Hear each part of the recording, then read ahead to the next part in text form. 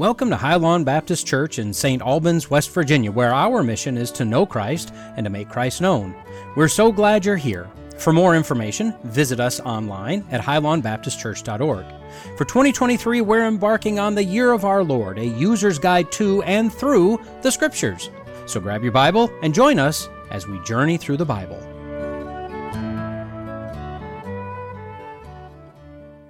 We are in hour 10 of our journey through the Bible together as we're trying to supplement your all's reading in going through the Bible as a church in a year. And as always, before we delve into God's Word, we always want to do so in a season of prayer. So let's bow our hearts together. Heavenly Father, help us now to draw encouragement from your Word, and we thank you for your servants who are willing to take up the underpinnings of the ministry to ensure that your word does reach a public that desperately is in need of your wisdom and your guidance. So help us now, Lord, through the power of your Spirit to understand these writings and not only to see your people of old, but to help us learn as the people of today from their lessons that we might better represent you. In the matchless name of Christ we pray. Amen. So we are beginning our look at the books of history, the historical books, starting with the book of Joshua, which runs all the way through 2 Chronicles. A lot of the series of couplets in the middle, Samuel's, Kings, and Chronicles, a lot of them actually overlap. So as we get into those historical books, a lot of what we talk about regarding the kings in those eras, as well as the prophets who are in service at that time, a lot of it will overlap. But today we focus on a book with a singular narrative, the conquest of the land. So as we're going together to the Jordan River, at this point in time, Moses already held a large campaign of driving out the Canaanites in the books of Exodus, Leviticus, and Deuteronomy. And during his time with them in that military capacity, he was on the eastern side of the Jordan River, what we now call the Transjordan region. So this, just by way of review to recap where we are. The family of Abraham in Genesis is ordained as the carriers of the faith and given Canaan as a promised inheritance. The line of Israel from the descendants of Abraham is chosen to become a kingdom of priests before a world that denies God. That's why they're set apart in their law as being different from the rest of the kingdoms around them and different from among the nations of the world. The family then enters Egypt to escape a famine in Canaan. The people multiply and unfortunately become enslaved for a period of about 400 years. God then calls Moses as both a prophet and the lawgiver over Israel. Egypt is judged through the series of plagues and as well as through the hobbling of their military. A lot of us forget as we study the book of Exodus that this giant, proud nation was militarily crippled at the Red Sea. So they lost their imperial status of a while, and it would take generations before they would recuperate. Egypt was judged again by God, and Israel is released as a nation. The Torah, the law, and the teachings are given at Mount Sinai. The elders from the tribes at a place called Kadesh Barnea were sent into the Canaan to scout the place out, and they saw what they described as giants in the land. And they came back and chose a fear of the Canaanites instead of having faith in the promises of the God of Israel. So Israel, from that point at Kadesh Barnea, was cursed to wander the wilderness for 40 years as that generation passes away. Only Caleb and Joshua survived the 40-year wanderings. Unfortunately, at the end of that 40 years, Moses disobeys a prophetic message from God and is consigned to death. Joshua is anointed the leader of Israel as they enter into the land of promise. Moses, as we read last Wednesday, gives his final instructions before his passing, which is recorded for us, thankfully, in the book of Deuteronomy. And then Moses dies at Pisgah and is buried by God in a place that to this day no one knows. Unfortunately, the area they're going to go into, they'll take residence in a city called Gilgal, which is just to the south of the fortress city of Jericho. Now, these are the Canaanite nations, most of them city-states with large outlying areas and villages surrounding them. When we think of nations, we usually think of large swaths of land. Palestine by itself is an area that is just little over the size of New Jersey. So you have this collection of city-states which are in the land that was promised by God to Abraham's descendants. So the book of Joshua can be divided into 4 segments. And as we're going through it, I want you to take a look for prophetic reflections of the book of Revelation. So in the beginning, we have the return of the people of God to the land. We have them overcoming the occupiers. We have them reordering and organizing what will become the kingdom of Israel. And we have the final instructions given by Joshua before the record of his death. Now, that outline should actually remind you of the second part of the book of Revelation, everything past the 7 churches, the return to the land, the overcoming the occupiers or the usurpers, the organizing of a new kingdom, and then in the case of Revelation, final instructions given by John to the believers of his day. So the promised land, according to the record of the book of Exodus, was actually supposed to stretch from the Mediterranean Sea to the Red Sea, from the desert of Egypt to the Euphrates. Now, when some people talk about Israel extending to the West Bank, if we take a look at the record of Exodus, we need to ask what river? This has not yet come to pass. But according to Exodus, the voice of God proclaimed that the nation of Israel's influence and governance would extend all the way to the Euphrates. As of this point in time, it has not accumulated that much territory, but it will. Part of the land had already been held or purchased prior to the sojourn in Egypt. Machpelah, the oaks of Mamre, Hebron, the hills of Bethel, and the valley of Greer, all of that were either camped on or purchased by Abraham, Isaac, and Jacob. Previous alliances also, for example, Salem through the king Melchizedek, those previous alliances built around Abraham and his family had either been forgotten or betrayed by this point in time. Pagan Canaanite and religion and culture was also supposed to be judged by God, Israel being the tool of his judgment. For instance, that it is well known that they participate in a very horrific form of idol worship. One, it was their religion and their culture instituted sexual immorality. Not just promiscuity, mind you, but pagan practices that involved delving sexual immorality into their very ritual. They were also participants in child sacrifice. One of the most heart-wrenching things to read about in this culture is the taking of infants and putting them to death on blazing hot bronze idols. God also explains in the book of Exodus, and we'll cover that in just a second, that a cross-cultural engagement or entanglement between the Canaanites currently in their land and Israel would result in the Israelis, their covenantal relationship with God, being strained.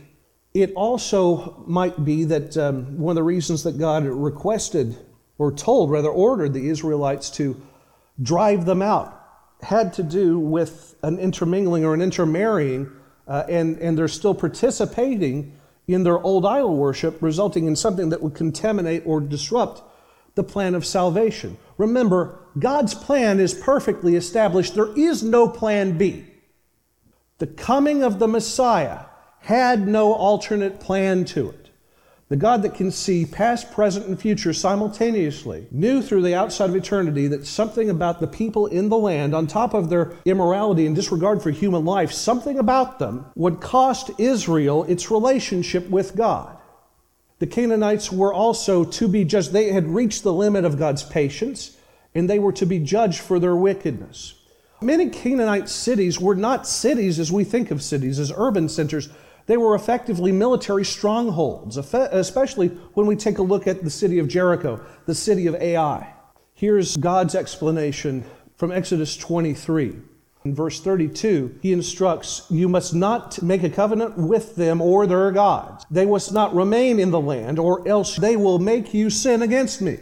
If you serve their gods, it will be a snare for you."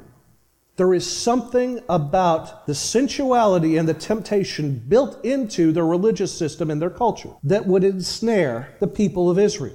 Something else that we need to mention, because of a relationship with Abraham and his descendants that were not through the line of Isaac, some of their inhabitants were protected scripturally in Deuteronomy chapter 2. There were also rules of engagement established within the scripture, Deuteronomy chapter 20, if you will, a early historic version of the Geneva Convention. Rules of engagement were already set down in Torah. Terms for peace, terms of surrender were always supposed to be offered, but they were typically rejected. In chapter 10, there is a whole series of cities that fall, where it says, where the Word of God tells us that the people of the land, or the soldiers of the land, had been wiped out. But then you read back in chapter 15 that in those very cities, there are Canaanite survivors dwelling in those cities. Part of the terms of peace, as we hear regarding Rahab, the harlot of Jericho, includes the fact that they have the ability to turn away from their gods and turn to God. One of the things that I think is a misconception today when we talk about Rahab being in the line of Christ, Ruth being in the line of Christ, we consider them outsiders or aliens of Israel that intermarry into the family that produces David, that produces Jesus. But that's incorrect, because before they become married, before they get involved with the men that carry that line, they cease to be part of their old culture and they become Jews. In the case of the book of Ruth, your people shall become my people, your God shall what? Become my God. So they were able to be proselytized. They were able to come into the people of Israel. Terms were able to be offered, but they had to become part of the covenant people. They had to turn their backs on their old gods and accept the true and living God. They were able to repent, in other words, as we could put it in Christian terms. So there's a thread of grace that always runs through the Word of God, even in the Old Testament. Anyway, moving on. Scriptures also through Exodus and Deuteronomy emphasize not necessarily to exterminate, but to drive out the people of the land. A very strange thing happens on the way to Jericho. When they cross the River Jordan, when they come up to cross the River Jordan, the Levites lead the procession. In their arms, they're carrying poles that is suspending the Ark of the Covenant. And in an echo of the Exodus events, remember, this is a brand new generation of people. They weren't there when the Red Sea parted. They weren't there in Egypt. Those people had died out, with the exception of Joshua and Caleb. So as the Ark of the Covenant approaches the River Jordan parts, and they walk into the west on dry ground. So the people of God, this new generation of Israelites, see the Exodus replayed in their mind. And they take 12 stones and create a memorial column. They raise an Ebenezer at a place that would come to be known as Bethabara, which literally translates as house of passage. Now, there are a couple of places where Bethabara is mentioned in the New Testament. One is that this is the place where John the Baptist was baptizing. John chapter 1, verse 28. Something else is that at Bethabara, it is pointed to the Pharisees that if God wanted to, children of Abraham wasn't necessarily what the genetics of somebody isn't what made them saved. If God wanted to, he could raise children of Abraham from these stones. There is a definite possibility at Bethabara that these were the stones that was being pointed to. Before they crossed in, there was also a call to obedience and rededication by Joshua. Be strong and courageous. Turn neither from the right nor from the left. And there is the challenge. Choose you this day whom you will serve. But as for me and my house, we will serve the Lord. Rededication and renewal. It's amazing how those are the key ingredients to revival, even here in the Old Testament. Something interesting, they also celebrate Passover in Gilgal. They remember the event that brought them back to the land of promise in the first place. They celebrate it, and they also participate in circumcision, which is interesting. These are Jewish people who are supposed to be circumcised just days after a new child is born. And yet a whole generation came about that didn't embrace this part of the covenant. So here they were circumcised in the land. It's also interesting to note that at this point in time, the manna ceases. From this point forward, they have to live off of the land, a land that they were told was flowing with milk and honey. This is a prelude to the Feast of First Fruits, the feast that happens the day after Sabbath, following Pentecost, when the land comes back to life. Guess what day we accidentally mislabel as Easter? And this all happened as they were in Gilgal on their approach to the fortress city of Jericho. Jericho, which was more of, again, it's more of a military installation that we're going to see in just a second than it is a true metropolitan center.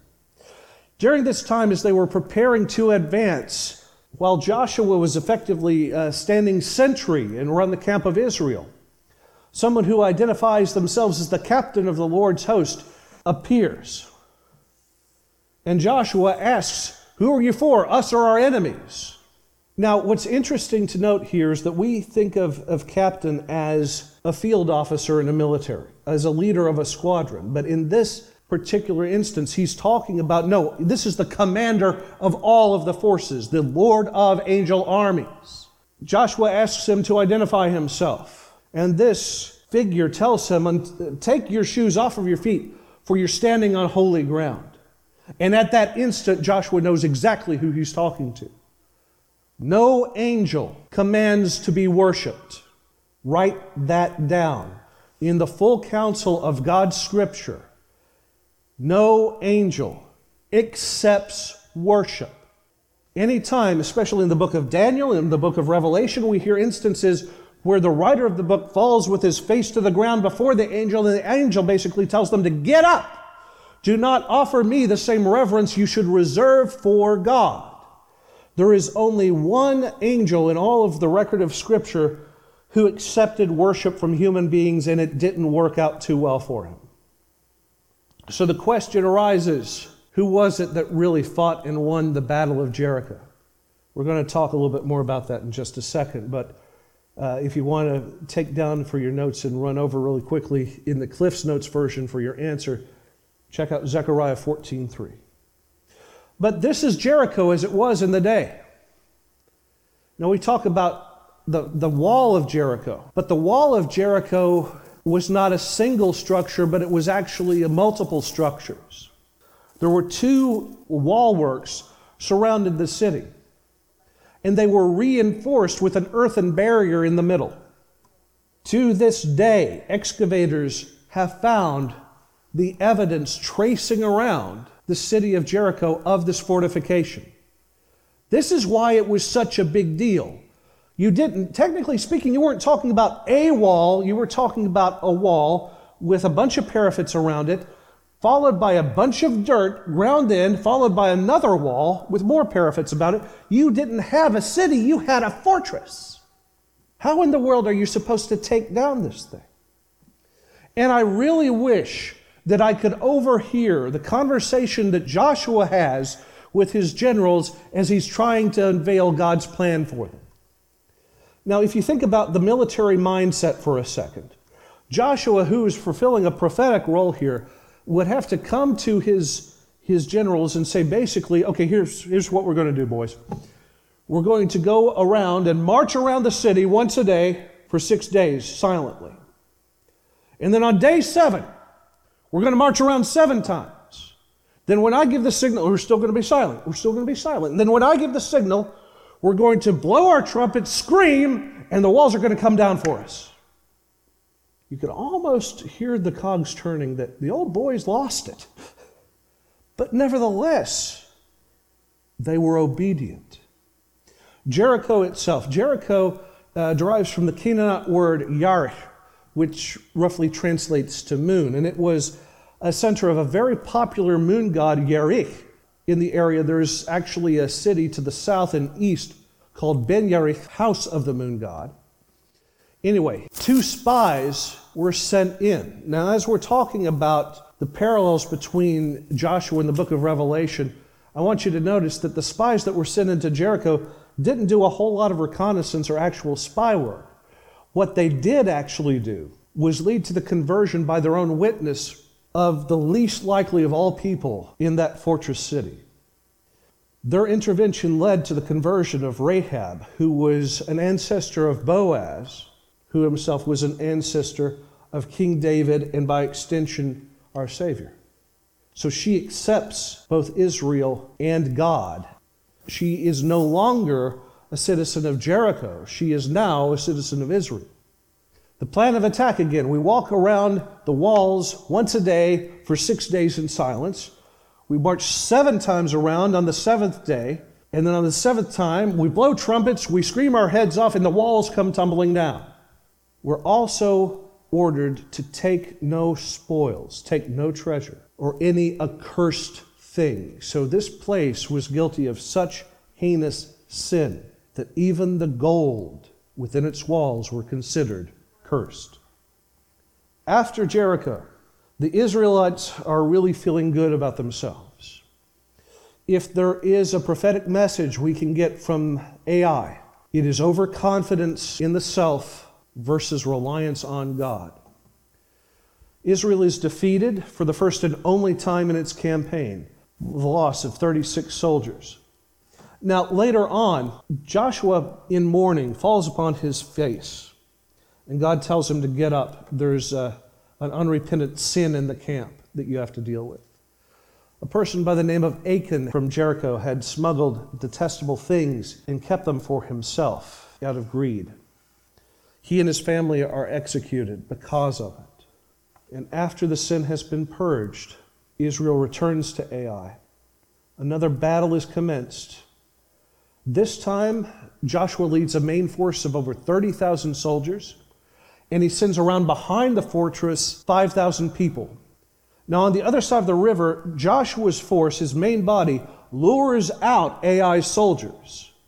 The 5,000 strong ambush force enters into the city and takes it. They surround and they take out the remaining Canaanite army. To the south and west, there's a city named Jebus. This was the capital of the Jebusites.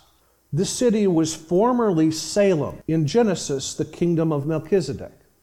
Now, Jebus will remain in Jebusite hands off again and on again through the book of the Judges. In fact, it's still called Jebus during the time of David, when it is finally conquered and renamed once and for all Jerusalem, which translates to New Salem, or a new peace. As they're finishing up their southern campaign, the city of Gibeon decides that through deception, they want to lure Israel into a peace treaty. They accept terms under false pretenses. And even though their deception is revealed, Joshua still accepts and honors their treaty to become kind of like a servant class to Israel. The defection of the Gibeonites results in retaliation. 5 neighboring city-states join forces together under the king of Jebus at this time, a gentleman by the name of Adonai-Zedek. That name incidentally means, if you want to write this down, Lord of Righteousness. That's another parallel with Revelation. Someone in Jerusalem raises up their own banner as a god. 5 nations join forces and confederate together, and they attack the Jebusites. So Joshua, honoring his agreement, comes back in force to rescue and to battle them, and the battle results and drives not only the people, the attacking forces, out of Gibeon, but they run south to a place called Beth Horon. And during that flight, God sends what in the scriptures refers to as hail of fire, stones of fire from heaven. During the time, Joshua actually asks God to maintain some light in the sky, give them a longer day so that they can finish up the battle, and God does it. After the near extermination of the Canaanite army, the remaining kings of the area run into a cave and hide. They're later captured and executed. This concludes the wrap-up of the southern campaign. From this point on, there are only outlying camps remaining for Israel to offer terms to or to drive out.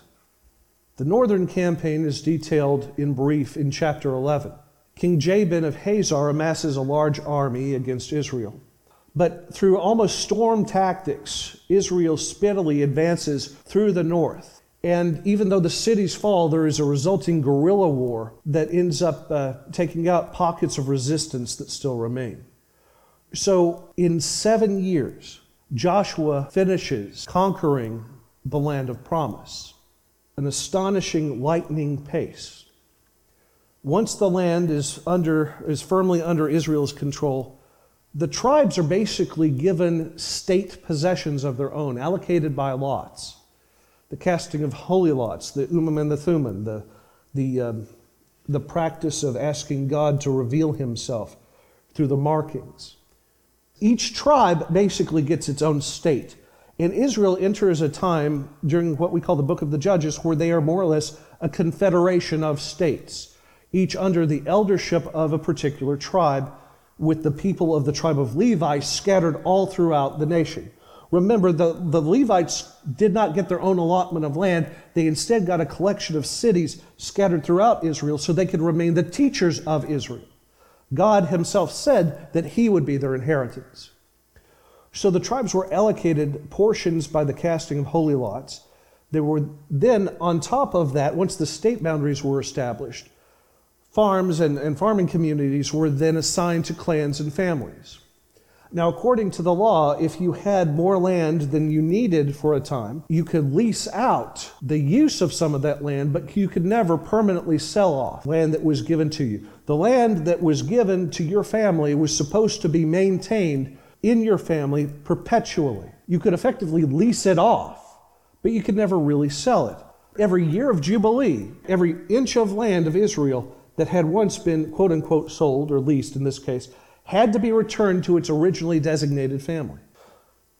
Now, when it comes to the time of the kings, what you would really need to know is that Ephraim and Manasseh remain very strong figures up north. Judah remains the strongest of the south. In fact, it splits off and becomes its own nation. The southern kingdom remains loyal to the line of David. The northern kingdom actually goes through a rapid succession, I might add, of different dynasties. But this is the original allocation of the tribes. Dan eventually gets split up.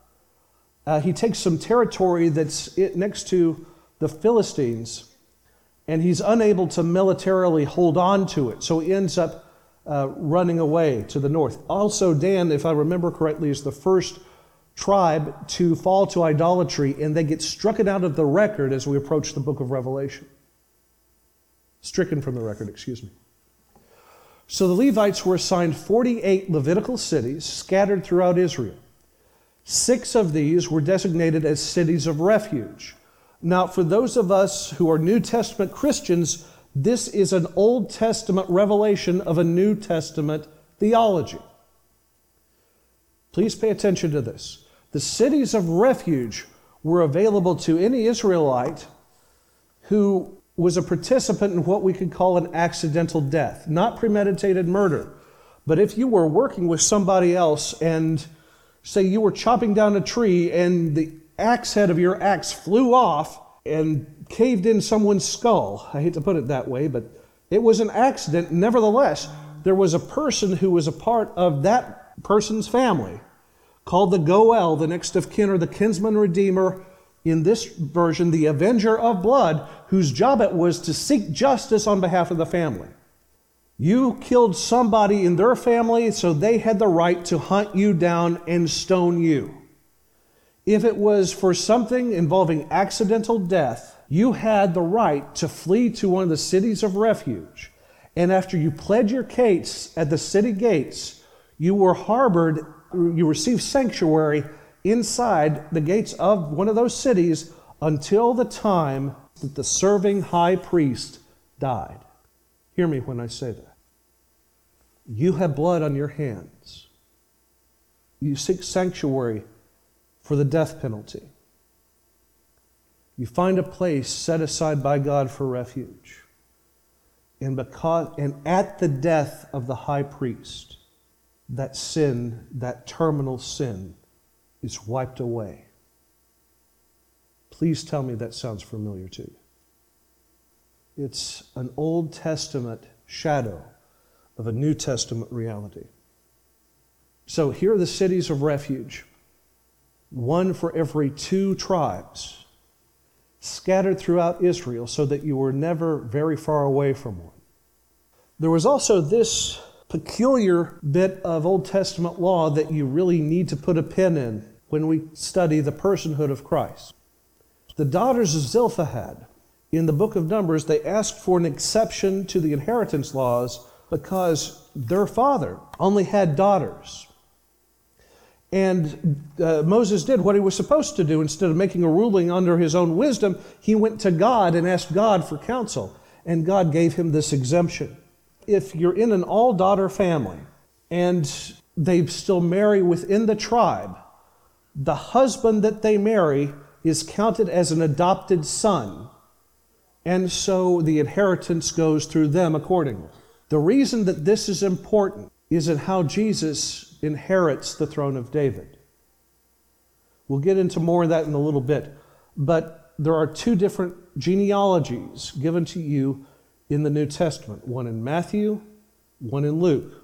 One is by his father Joseph. The other one is through Mary's father, after having married into a family with only one daughter. One of the lines, the line that Joseph originally was in, was cursed, had a blood curse on his head. But because of his marriage, because of Joseph's marriage to Mary, Jesus' inheritance of the throne of David is actually clear. This is an Old Testament exemption with a New Testament, with massive New Testament ramifications. At the conclusion of the book, before his death, Joshua gives final instructions to the people of Israel, where he repeats, "As for me and my house, we will serve the Lord." In chapters 23 and 24, you can boil them down to turn from the gods of the Canaanites and never serve them. Be faithful to your covenant with the God of Israel. Thankfully embrace his blessings because you will be blessed. But if you turn away from him, then Israel will endure judgment if you are unfaithful. Again, what he's trying to map out here for them, especially through the example of Rahab, is that it's not in your genetics. What saves you, what makes you unique, is not your genetics. It's not racial, it's not ethnic. What makes you really blessed is your adherence as a covenant people under God. For us as Christians, that has a profound meaning, because it tells us that the God of the Old Testament is still the God of the New Testament, that there is no deviation in God's plan, that just as he would have welcomed the foreigner into the family of God if they just choose to convert from their old self and their own old gods to him, understanding that he's the one true God and accepting that covenant, he still does the same thing today, where it is through repentance and through the acceptance of a sacrifice given on our behalf that we are no longer the person that we were, no longer in the trajectory of condemnation because of a worship of the self, but instead, once we come to God, once we forfeit our sin, then we become the new covenant people that Jesus gave himself for us to be.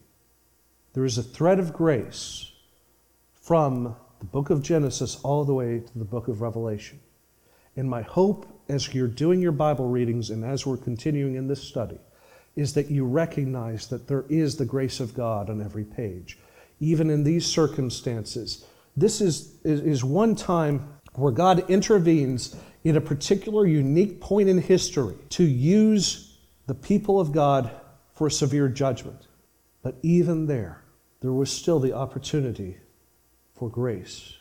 So a couple of things that I want you to take back as parallels between this book and the book of Revelation. First of all, in the name itself, Yehoshua, the name Joshua, is actually a forerunner in Aramaic of the name Yeshua, the Aramaic name of Jesus, both of which have the same meaning, which is Savior, for he will save the people from their sins. Both books talk about a war to dispossess the usurpers. Both involve a 7-year campaign. Both include the sending of 2 witnesses in a final effort for conversion. There are trumpet events in both, announcing the judgment of God. There is an international coalition formed against the people of God. There is someone claiming to be God who sets himself up as a God in the city that would come to be Jerusalem. His name Adonai-Zedek, again meaning Lord of Righteousness. The defeat comes in the fire in the form of hail from heaven. There are signs of God's involvement regarding that come to us through something affecting the moon and the stars. The rulers hide in caves in the book of Revelation They call out while they're in caves for the very rocks to come and smash them because they are so fearful of God. So, for next week, make sure that you're still meeting with your groups and still spending time together both in fellowship and in instruction. Share your readings and your journal highlights. But along with them, I entreat you to, as topics of discussion, consider, is human nature inherently good? The book of Judges, it's all about human nature.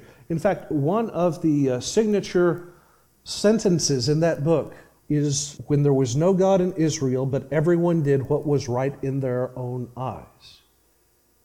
So I want you to reflect on that question. Is human nature inherently good?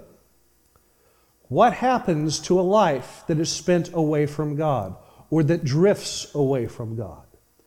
What happens to a life that is spent either completely away from God or that drifts away from God? And what happens when we choose to ignore God in our lives? Hopefully that will give you a lot to consider.